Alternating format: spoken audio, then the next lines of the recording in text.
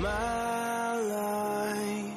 This morning, before we dig into our text, I think that it's important that I spend a little bit of time going into some Old Testament background so that we can figure out how is it that we're here.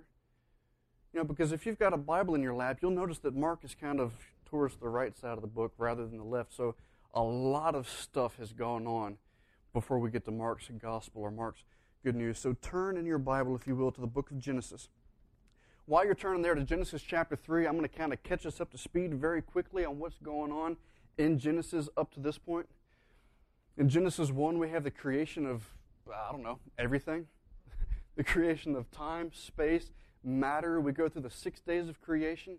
And then chapter 1 ends with God saying, well, God saw everything He had made, and behold, it was very good. It's very good. It wasn't just halfway good. It wasn't just that God did a mediocre job. God looked at everything that He created, and it was very good. But we see in chapter 3, or chapter 2 kind of recaps a little bit about day 6 during creation week, but by the time we get to chapter 3, we've got a problem. And I'm trying to get ahead of my slides, so thank you, Ricky, for not doing that for me. All right, life is good in chapter 1. Because God told Adam and Eve, He said, fill the earth and subdue it and have dominion over the fish of the sea and over the birds of the heavens and over every living thing that moves on the earth.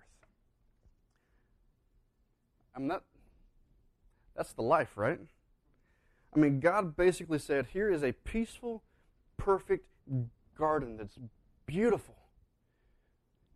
Now have kids, grow a family, and take the beauty that you see here and spread it everywhere. You don't have to worry about animals opposing you. You don't have to fear the animals. Everybody's on great terms with each other. There's no disease. There's no sickness. There's no death. God said, do this, plant this garden. Enjoy what I have created for you. Eat anything you want. Anything you want. Except for this one tree. All right, God said, I've got this one tree here in this garden. I call it the tree of the knowledge of good and evil. Don't eat the fruit from that tree. All right? Anything you want, enjoy it. It's yours. But not this tree. If you eat this fruit, mark my words, you'll die. All right, so God gave Adam and Eve run of everything except for this one tree. Sounds great, right? Grow a family, cultivate a garden, have the run of the land, enjoy the presence of God forever. That sounds great. All right, so things should live happily ever after. But it doesn't. Because it's not too much longer before we see another character enter the story. Lucifer, also known as Satan, also known as the devil. He approaches Eve in Genesis chapter 3, and we see where he has this conversation with her. And he says, you're not going to die if you eat that fruit, all right? Are you really going to die if you eat anything in the garden? You're not going to die. He said, God doesn't want you to eat this fruit because God knows that in the day that you eat the fruit, well, you're going to actually be like Him. Your eyes will be open and you'll know everything. Doesn't that sound good? Don't you want to be like God? It seems that no one is impervious to the temptation to become God. All right, Satan obviously knew that one from firsthand experience. Sadly and stupidly, Eve buys into that lie. She believes that it's better for her to follow that temptation, to eat of that forbidden fruit, rather than to obey the God that He created her. And so she eats it. And then she makes it even worse. She gives it to her, sounds harsh, but her good-for-nothing husband who is with her, who seemingly does nothing to prevent her from this rebellion against God. He eats it too. And sure enough, like Satan had said, their eyes were opened. Open to the reality that, man, they just screwed up. They just wrecked everything. Things were different. They realized they were naked. All right? I'm not going to go into too much detail, but how cool would it be to just run around naked and not care. All right? But they realize, man, we have no clothes on. We need to cover ourselves. And so fear replaced joy. Shame replaced fun. And when they knew that God was coming their way, because up to this point, they enjoyed personal, hands-on fellowship with God. But when they knew that God was coming after they had done this, they were struck by fear, and they tried to hide themselves. And I don't even think up until that day they knew what fear even was. And so they rebel against God. They eat this fruit. They believe the lie. Life changes. Reality absolutely obliterated. And now when God comes, they want to hide.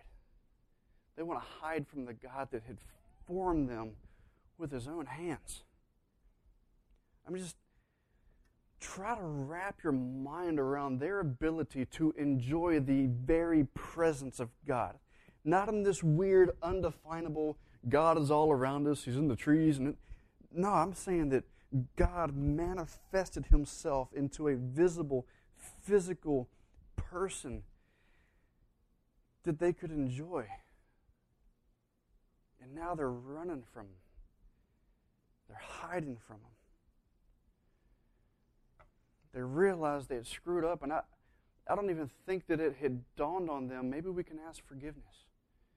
I don't think it occurred to them, God loves us, we can just run to Him and tell Him we've messed up. I mean, our kids do it all the time, right? You know, when we catch them messing up and they realize, oh, I'm in trouble, the first thing they want to do is run and give you a hug. And I don't know if it's because they're truly remorseful or if they're just thinking maybe if I butter Dad up, then he won't light my butt up. I don't know, but it's our natural inclination to try to run to our Father, but they run away. They run away. Can you imagine how God's heart, how His heart must have been breaking when He's looking at His children who were running from Him in fear? I mean, what did that do to God? He could have destroyed them. Did He not have every right to? What did He tell them? He said, I've given you all of it. Leave this tree alone. And their first response to that is, to the wind with that, I want the tree. He could have destroyed them. He told them, in the day you eat, you'll surely die. But if you go through the account in Genesis 3, you'll see that instead of destroying them, instead of slaughtering them, instead of killing them, rightfully so, for their rebellion against Him, He instead covers them with skins.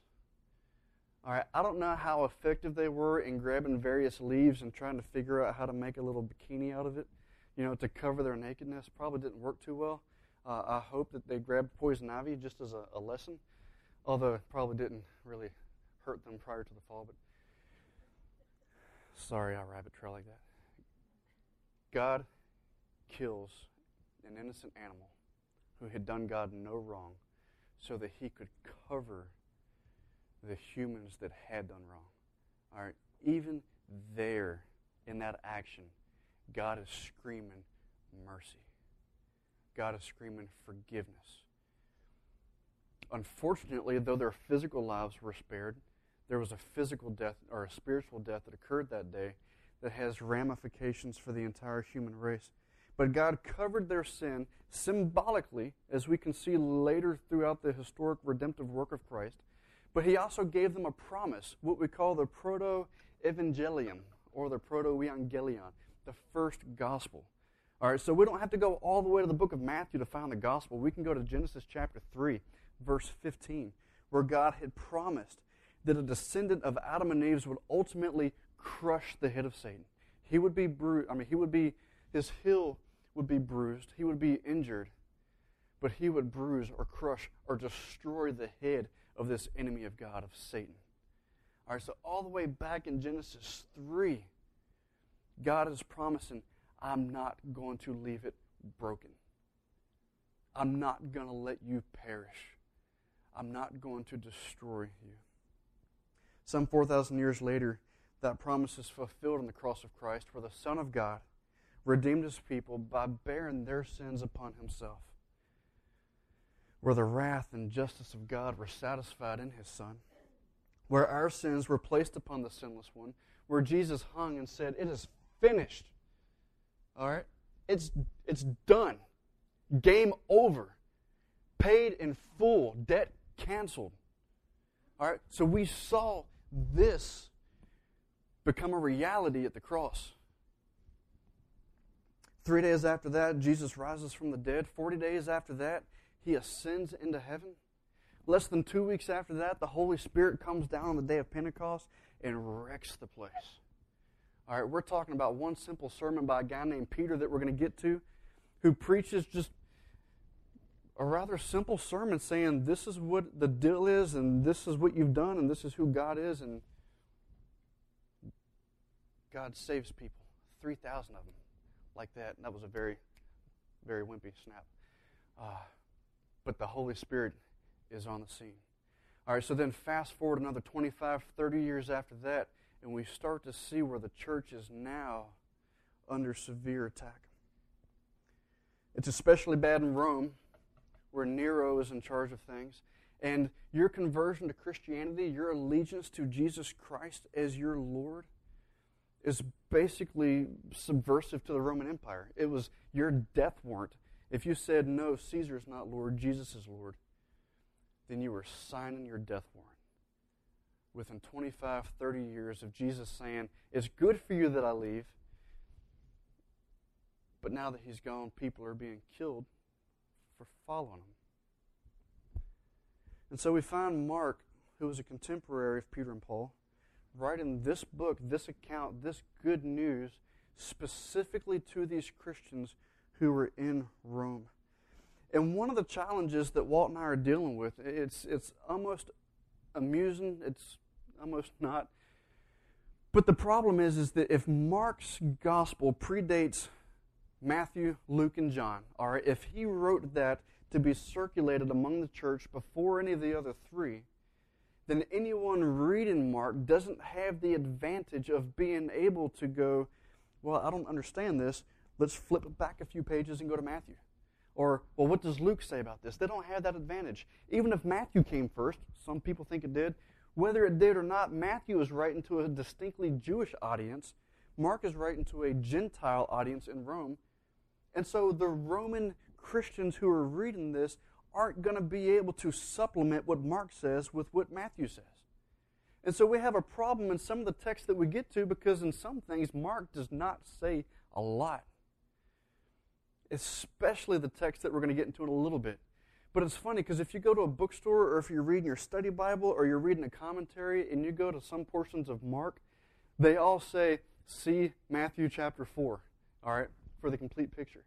And that's good. That's extremely beneficial to us 2,000 years later, going and taking these various viewpoints, these angles, putting them together and seeing a complete or a more full picture. But could Mark's readers do that? No. And so the challenge is not to add to Mark so that we can understand Mark. The challenge is, what was Mark trying to communicate with what Mark said? All right? And so that's what we're going to try to do, not just today, but for the rest of this series. I'm not saying that we're never going to complement Mark with the other three. But I think that if we just springboard off of Mark and dive into Matthew chapter 4, where there's a whole lot of more material, then we might be missing the point of what Mark was trying to communicate specifically to the Gentile Christians in Rome, which we now can learn from and apply. So put yourself in their shoes. All right? It's been almost 30 years since Christ has left. The government is hostile to you. Life is a lot harder 2,000 years ago than it is now. Would you agree? All right, there's no air conditioning. There's no heat. There's no indoor plumbing. There's no microwaves. There's no Facebook. Some of you just got a little sweaty thinking about the idea of life with no Facebook. It was tough. And so as these Christians in Rome are trying to be followers of Christ, they're seeing their friends, their family murdered for following this man named Jesus. And Mark wants to write this book so that he can let them know who this Jesus is that they're following. And so again, we have to ask ourselves, what is Mark telling us? What is Jesus telling us through this preparation period? Before he even begins his ministry, what is he saying?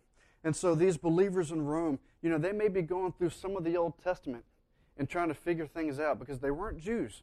All right, they didn't have the advantage of growing up in a religious upbringing where they were up to speed on Genesis through Malachi, and then they're like, oh, I understand what's going on.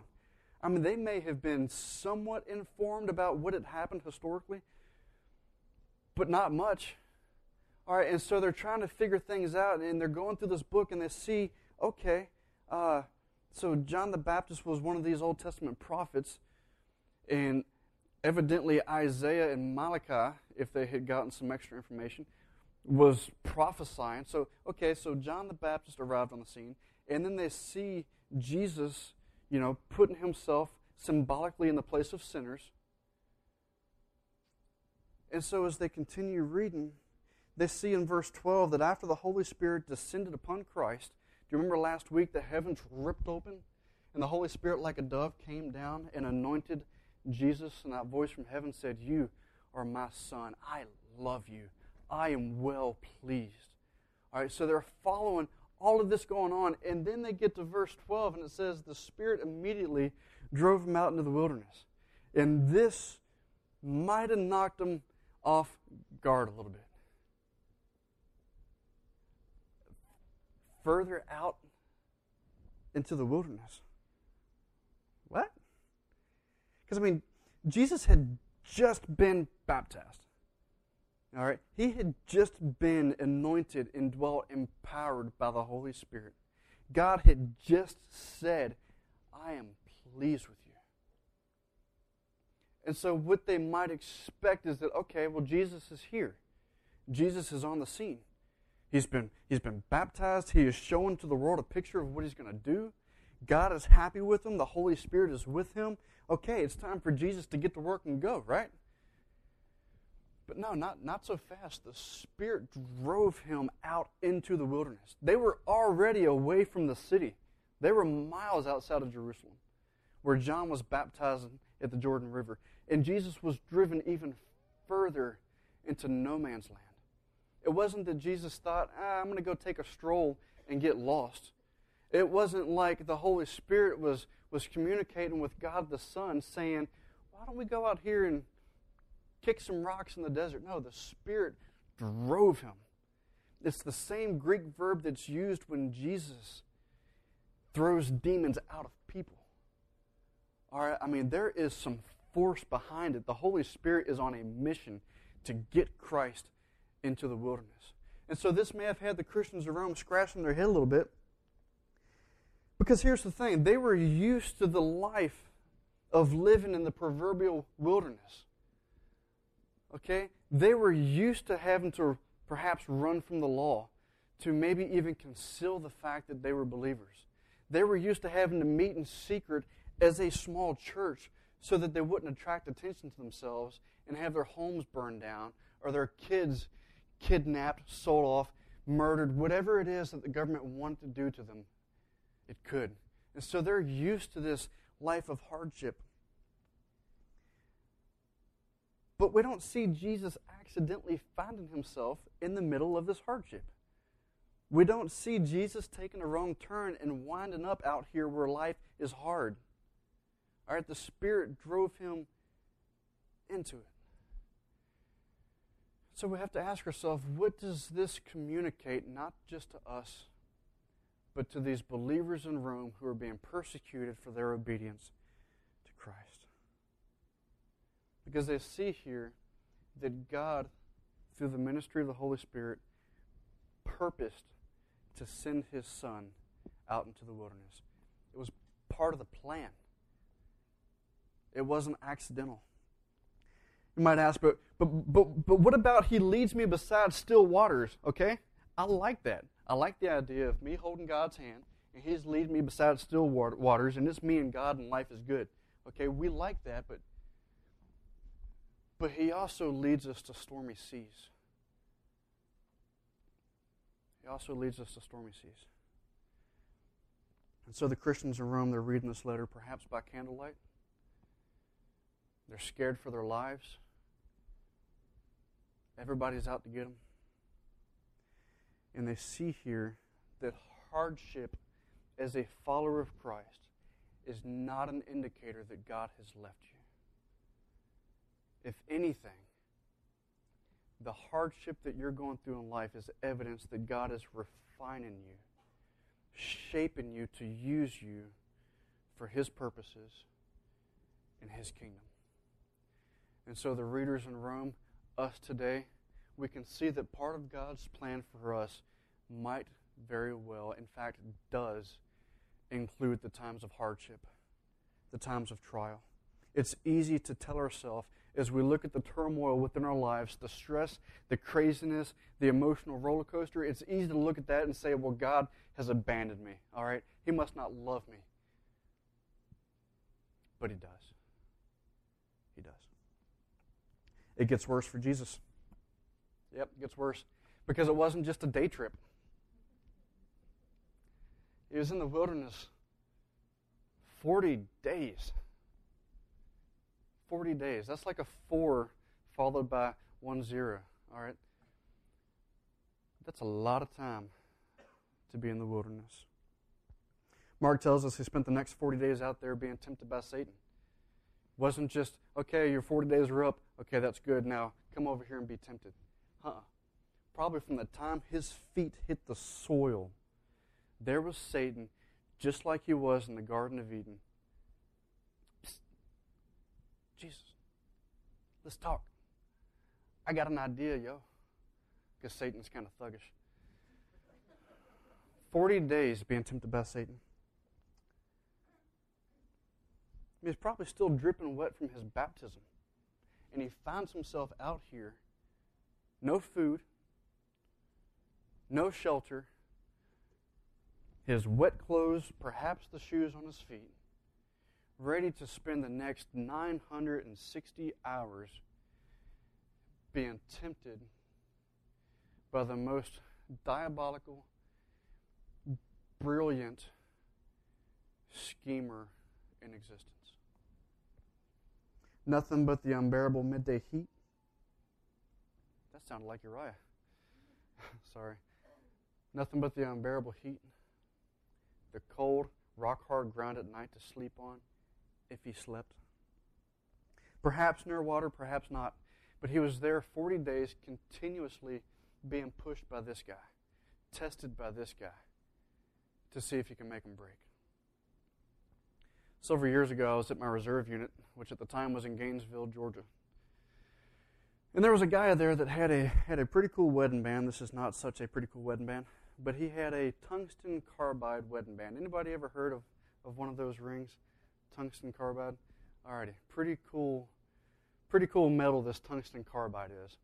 It's forged out of tungsten and carbon, several thousand degrees, somehow molecular, I'm going to butcher that word, fused together to create, there's that education I need, fused together to create this, it is a super hard metal that can be fashioned into jewelry. It can be used for a variety of things. But it's super hard and impervious to being scratched by almost any known substance out there. And so he wants to demonstrate this. And so he takes his ring and he takes out his Gerber multi-tool and he pulls out the little file on it. And he's sitting there with his ring and just running the file across this thing vigorously for like 20 seconds. And the rest of us are like, you're an idiot. Finishes doing that. Takes the ring, wipes it on his uniform, blows on it, and shows it to us. Not a single scratch anywhere. All right, that's pretty cool. Because at that time, my wedding band, this is my third one. Don't ask me about the other two. Sorry, babe. My wedding band, if you even looked at it hard, it would scuff. All right? His didn't. And so he wanted to further demonstrate the quality of this ring, this indestructible, unscratchable, like bulletproof ring. And so next comes the impact test. All right? He's going to show us how hard he can hit this thing because it's like indestructible. Well, we don't have a hammer on hand, but we have the next best thing, which is a little like an iron collar that you slide onto the end of a bench press bar to lock the weights on. All right, so he takes this thing and he puts his ring edge up on the ground and pulls back this thing and then swings it down so that he can show us how indestructible this ring is. And the rest of us, while we're still thinking to ourselves, you might not be such an idiot, but this is stupid, we watch the look on his face as this ring absolutely shatters. I mean, it doesn't just break. That thing explodes. It's kind of like the glass in a vehicle. You know, you don't just break it into 3 big pieces. When you break it, it's like a bajillion pieces. All right, so he's staring at this pile of dust that used to be his wedding band with this look on his face that basically told all of us, I'm a dead man. All right. He had only been married like 2 weeks at this point. Brand new wife, brand new ring into 1,000,000 pieces. Because this is what he didn't realize. Yeah, tungsten carbide, it's really hard. You can't scratch it unless you've got some pretty cool, like maybe with a diamond, maybe not even with a diamond. So you can't scratch it, but the problem is to get it like that, to get that hardness, you lose some of the quality that allows it to resist heavy impact. And that's one of the biggest problems with those rings is people find that if it's hit just right, it shatters. It doesn't just break or split, it shatters. And that's what Jesus is undergoing in the wilderness because Satan wants to test him, to find that weakness, to push him past the breaking point and shatter him. Because he knows that if he can get Jesus to mess up just once, it doesn't even have to be a big sin. It can be, hey, why don't you just use your power to feed yourself because you're really hungry? All right? Not a huge sin, right? Satan doesn't go to Jesus and say, hey, let's go kill somebody. All right? It wasn't huge. It didn't have to be huge, but one sin would stain Jesus and make him no longer eligible to be the sinless, sacrificial Lamb of God. And so he spends 40 days out there, tired, cold, hot, hungry, and everywhere he turns, the temptation to mess up just once.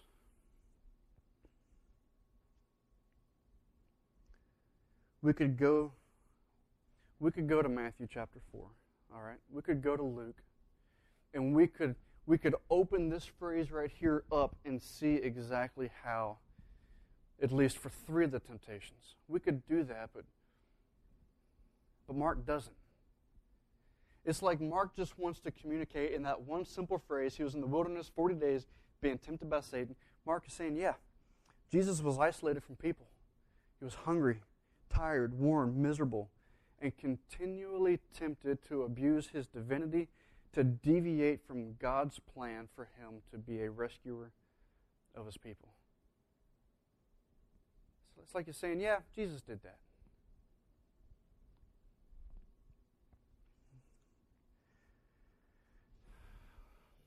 Just a single temptation. Just once was all he had to deviate from this plan. And that plan was what? To redeem his people. His people. What do you think was on Jesus' mind those 40 days? Do you think that he sat and threw a pity party and was thinking to himself, like Eeyore, guess I'm just hungry? All right. Do you think that he went out there and just kind of slept for 40 days so that when it was over he could leave? Or do you think that that gave him all the time in the world to think about why he was out there? So that every time his stomach growled, or when it stopped growling because he was slowly starving away, when he was thirsty, when he was tired, what do you think that he was thinking about? Do you think that he was thinking, well, man, this is miserable of all of the things that I've got to do to save a stupid group of people? No, I don't think that he was thinking that at all. See, Jesus was undergoing this temptation in the wilderness for the purpose of identifying himself with his people. Do you understand the difference there? Jesus wasn't doing it out of obligation. I mean, it wasn't part of the plan of redemption, but it was part of his plan so that he could show us, I have been in your shoes. I have been tired. I have been hungry. I have been rejected by society. I have been tempted far beyond anything that any of us have been tempted. We see the writer of Hebrews tell us this. All right, this is part of the motivation for Jesus being in the wilderness. The writer of Hebrews says, we don't have a high priest who is unable to sympathize with our weaknesses. Okay, we're not going through Jesus as our high priest knowing that he has no clue what we're talking about. But no, Jesus does know what we're talking about. He's been there. But one who in every respect has been tempted as we are. But here's the difference. Yet without sin. Because of that, let us then with confidence draw near to the throne of grace, that we may receive mercy and find grace to help in time of need. Think about that part. Because Jesus had been in our shoes, because he has faced our temptations, we don't just go to him when we need help. All right, we don't just go to him when we say, Jesus, I've got this temptation going on and I need help. All right, why else do we go to him? To receive mercy. All right, so can you imagine what's going through Jesus' mind these 40 days in the wilderness? Every temptation that he has faced, he is facing with the knowledge, man, I'm doing this for a group of people that's going to screw up where I didn't. I am standing in this place in the wilderness, resisting temptation after temptation after temptation, so that I can identify with my people who fail and fail and fail and fail. Not that I can condemn them and judge them and beat them over the head, but so that when they mess up, they can come to me and receive mercy. So that I can give them grace to stand. So no, Jesus is not in that wilderness thinking, man, this is horrible. I've got nothing better to do, but, no, Jesus is identifying himself with us. So even though he's not yet spoken, can you see the message that's being communicated to these Gentile Christians in Rome as they see, okay, these hardships, they're not a sign that God has left us, but a sign that God is still with us, helping us to endure. But then they're also seeing that Jesus withstood these temptations, that he remained the sinless sacrifice. There was a unique thing going on about 2,000 years ago, first couple centuries of the church, something that we here in America don't really yet, I say yet because I think it's coming, we've not yet had to experience this. Some places in the world currently are, but this is a new one to us, so I need to do a little bit of history here so that we can better identify with Mark's readers. Because there is something weird going on. All right? As the Christians were being persecuted for their faith, there began to emerge various groups of people. All right? The first group were known as confessors. All right? They confessed Jesus as Lord, and they were persecuted for it. Those that were persecuted to the point of death became known as what? Martyrs. All right, so you've got confessors because the church wanted to give that recognition and the respect to people who had been persecuted for their faith in Christ, even if they hadn't been killed for it. And so they called them confessors, but here's the problem. Not every follower of Christ that was persecuted for their faith continued to take a stand for their faith. There became a group of people that were known as lapses who had recanted their faith. When the government came knocking and said, renounce Christ or die, Jesus who? All right? Now, it's easiest for us to sit back and go, well, I don't know, because 1 John 2:19 says that if they had gone out from us, well, let's just read it. If that's the next slide that I've got. John says, all right, talking about people who left the church, who left professing Christianity, he said, well, they went out from us, but they were not of us, for if they had been of us, then they would have continued with us. But they went out that it might become plain that they are not of us. So on the surface, it's easy for us to consider this group of people who had recanted their faith and simply say, well, they were never believers in the first place. All right? And I would grant that there is a lot of legitimacy to that idea. I'm not saying that everyone that recanted their faith was actually a Christian, because here is what was happening.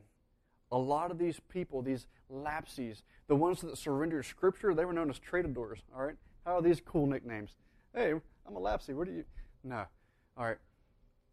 But they couldn't remain like that. So let me walk you through this, all right? So there's a knock at the door, renounce Christ or die, and there is that temptation right there, all right? I can confess my allegiance to Jesus and die, and leave my family into the hands of the Roman Empire defenseless. I don't know what's going to happen to them. I love my children. I'm so scared of what's going to happen to them. And in that moment of weakness, they say, I'm not a follower of Christ. But history tells us that there were a large number of these lapses who couldn't stand what they had done. And so they recanted their recant. All right? They went after the Roman government and said, I am a Christ follower. And if it costs me my life, I am a follower of Christ. And so we see this unique phenomenon of people who had turned their back on Christ being just overcome with repentance and regret and remorse, and then confessing their faith without any care whatsoever if they died for it. But some of these people who had first renounced their faith only to in turn embrace it, who perhaps weren't killed for it, are reading this letter. Now, have you ever been in a position where you have had to denounce Christ under that kind of temptation, only to read Mark say, yeah, Jesus was in the wilderness 40 days being tempted and yet without sin? I mean, how convicting must it be to realize, okay, God is in the wilderness in full knowledge that I was going to deny Him just to save my own skin because I thought that life was too hard. Some of us might be thinking, well, I'd never renounce my faith, turn my back on Christ, never do it.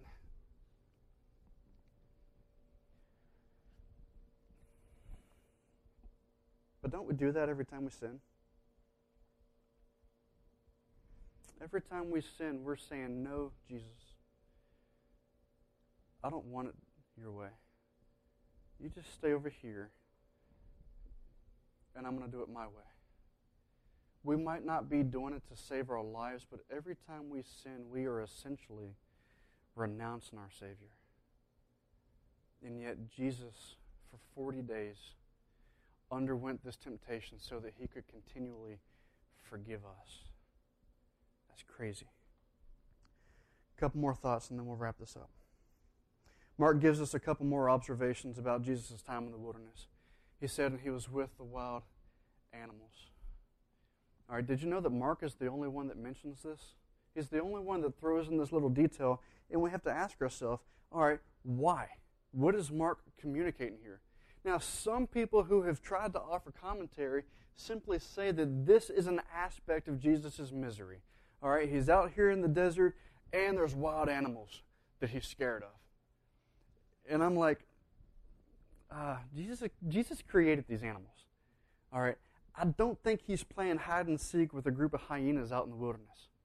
But it says that He was with the wild animals. He was in the midst of them. Part of Jesus' mission, part of the reason He came to this earth, was born of a virgin, lived a spotless life, and then hung on the cross and died, only to rise from the dead. That was so that He could reconcile all things to Himself. Do you remember that promise back in Genesis 3 where God said, I'm not going to leave it broken? Jesus' arrival said, I'm here to fix it.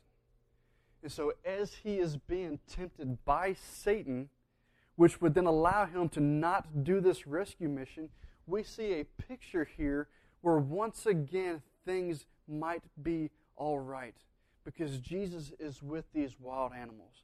and a picture of the fellowship that the first Adam had in the garden with the animals. So why is this significant to the people in Rome? Walt's already mentioned before that one of the ways in which the early church was persecuted is that they were dressed in the skins of animals and released to the wild beast. In fact, we're going to read one eyewitness account of that. Tacitus said, "Therefore, first those were seized who admitted their faith." All right, there's that temptation. They did not succumb to it. They admitted their faith, and then this is what they got as a reward for it.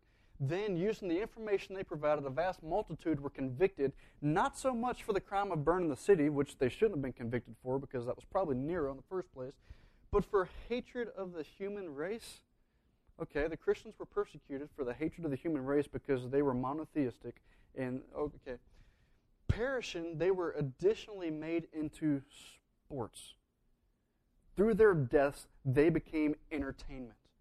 They were killed by dogs by having the hides of beasts attached to them, or they were nailed to crosses or set aflame, and when the daylight passed away, they were used as nighttime lamps. Okay? That's what you got for being a Christian. They were dressed in the skins of animals, and then the dogs were set loose on them so that the dogs could rip them open and kill them for the amusement and their entertainment of the Roman Empire. And yet Mark says Jesus was with the wild beasts. Jesus is going to fix things. Jesus is demonstrating in this wilderness that he is Lord over creation. And as the Holy Spirit is writing through Mark and telling Mark, tell these people that my son was with the wild beast, what Jesus is saying is this: yeah, times are tough, all right? I know that they're killing you. I know that they're putting the skins of animals on you and letting the dogs loose, but I'm Lord over all of this, and I'm going to fix it. So yes, you're going to die, but you get me, because I'm Lord over all of it. So don't buckle when they come after you. Don't succumb to that temptation. Be strong. And then lastly, am I at lastly? Yeah, getting there. Mark tells us that the angels were there ministering to him. All right, we don't have a lot of detail of what that looked like. All right, we know that Jesus fasted for the 40 days, so it's not like the angels were saying, here, have a Big Mac. I don't know what that looks like, but what Mark is communicating is that even in this time of unceasing temptation and heartache and hardship, that God is there taking care of his Son through his angels, clearly communicating to us, to the readers in Rome, that God is going to be there with you, bringing you through this trial. Whether it means bringing you home where you can enjoy God for eternity, or helping you on this pilgrimage that we call life, God is there with you. He's there with you. So Mark's message to the early church, his message for us today is this. He says, don't be surprised when hard times come. They're part of life. You may fail in temptation, but your Savior did not. Don't look at the wilderness as if God has left you. God is with you. Trust that God will care for you, because he will. As our musicians come up, and man, I'm long-winded this morning, and I'm sorry for that. As our musicians come up and they prepare to lead us into this time of response, I want to share one last thought with you. One last thought that Mark's readers had access to, because it was a promise of God that's not only found in the Old Testament, but it's repeated in the New Testament. It's a promise from God to his people where he says, I will never, never, never leave you. I will not forsake you. He says it to his people in Deuteronomy. We see that message is for the church in Hebrews. And so Mark's readers may have known that, they may not have, but I want you to know that even if you're in the middle of your wilderness, even if you are struggling with sin, where you are failing daily to stand up to the temptation that comes your way, that regardless of how often you fail, God says, I will never leave you, I will never forsake you. Jesus is saying, I was tempted too, so that I could give you grace and mercy And so that brings us to our journey marker. That brings us to our journey marker. Jesus' preparation was a declaration of his dedication to his people. What is Jesus saying as he is out there in the wilderness? He's saying, I love my people. I'm going to undergo this misery. I'm going to withstand these temptations. Not so that I can lord it over them and say, I succeeded where you failed, but so that he could say, hey, I understand. I understand. So if you're sitting here this morning and Christ is not your Savior, if you don't know what it means to be a follower of Christ, maybe the Holy Spirit's working in your heart and drawing you to the Son, recognize that part of Jesus' ministry in the wilderness was so that he could stand there with his arms outstretched on the cross and say, whosoever will, let him come. I know you've failed. I know you've messed up. I know you're not good enough. I know you're not perfect. I know that. And yet I'm here so that I can forgive those who come. Or maybe you're a follower of Christ and man, you're struggling. There's one particular issue that's just beating you up day after day after day, and you can't get victory, and finally you're at the point where you just want to hide your head from God because you just don't think that he loves you anymore. No, Jesus says, I was there. I know the temptation that you're facing. Come to me. I've got grace. I've got mercy. Don't hide. Don't be like Adam and Eve and run from the presence of Christ. But yet he's there and he says, I love you and I have forgiven you. I will never leave you. I will never forsake you. There's nothing you can do that's going to make me love you less. Are you going to sit here and leave with the baggage of your failures? Or are you going to give them to Christ and trust his word that you are indeed forgiven? And so we're going to enter into a time of prayer, and then after prayer we're going to go through just a time of response where you have the opportunity just to talk to God. You know, to say thank you for what you've done. To talk to Jesus and say thank you, thank you, thank you, thank you, thank you for your forgiveness, because man, I blow it all the time. Maybe it's for the first time in your life for you to say, God, I have no clue what's going on, but I need you and I need your Son as my Savior, whatever it is. How will you respond to the Holy Spirit? Father, oh man. Father, as we stand to our feet and begin to enter into this time of response, Lord, I pray that you would convict our hearts. Father, I know I've been really unfair and long-winded this morning, but Lord, help us to look past that and to embrace the reality that what your Son said to us was, I love you, I'm dedicated to you, I am suffering for you. So Father, help us to live our life in gratitude to that. Father, for the sins that we're facing, that we're failing in, the temptations that we just can't seem to get beyond, help us to give that to you. Help us to trust that you will give us grace in time of need. Help us to embrace your mercy in our time of failure. Just work among us, Lord. In Christ's name we pray.